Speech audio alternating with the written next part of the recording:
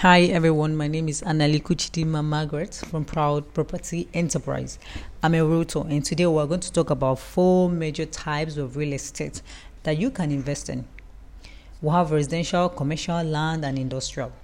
When you talk about residential, it simply means where people can live or where people reside. That's residential. And it can be a duplex, it can be terrace, it can be apartment, bungalow, whichever one you want, and then you can pick how many bedrooms you want it to be. Moving on to commercial simply means commerce, where you can buy and sell for profit. That's simply commercial. And under commercial, it can be a bank, it can be a complex, ShopRite, school, hotel, whichever one you want to put your money in. And the last one that we will discuss today is the land, which we call landed property. It simply means buying or purchasing a land. You can buy to hold and sell when the land appreciates. We call it buy and hold.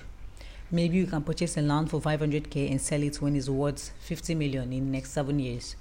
That's buy and hold. You can also purchase a land and lease it out, maybe to a farmer, depending on the location of the land, or to a retailer that can build a small kiosk on the land and sell. Thank you very much. I hope you enjoyed this class today. Have a wonderful day.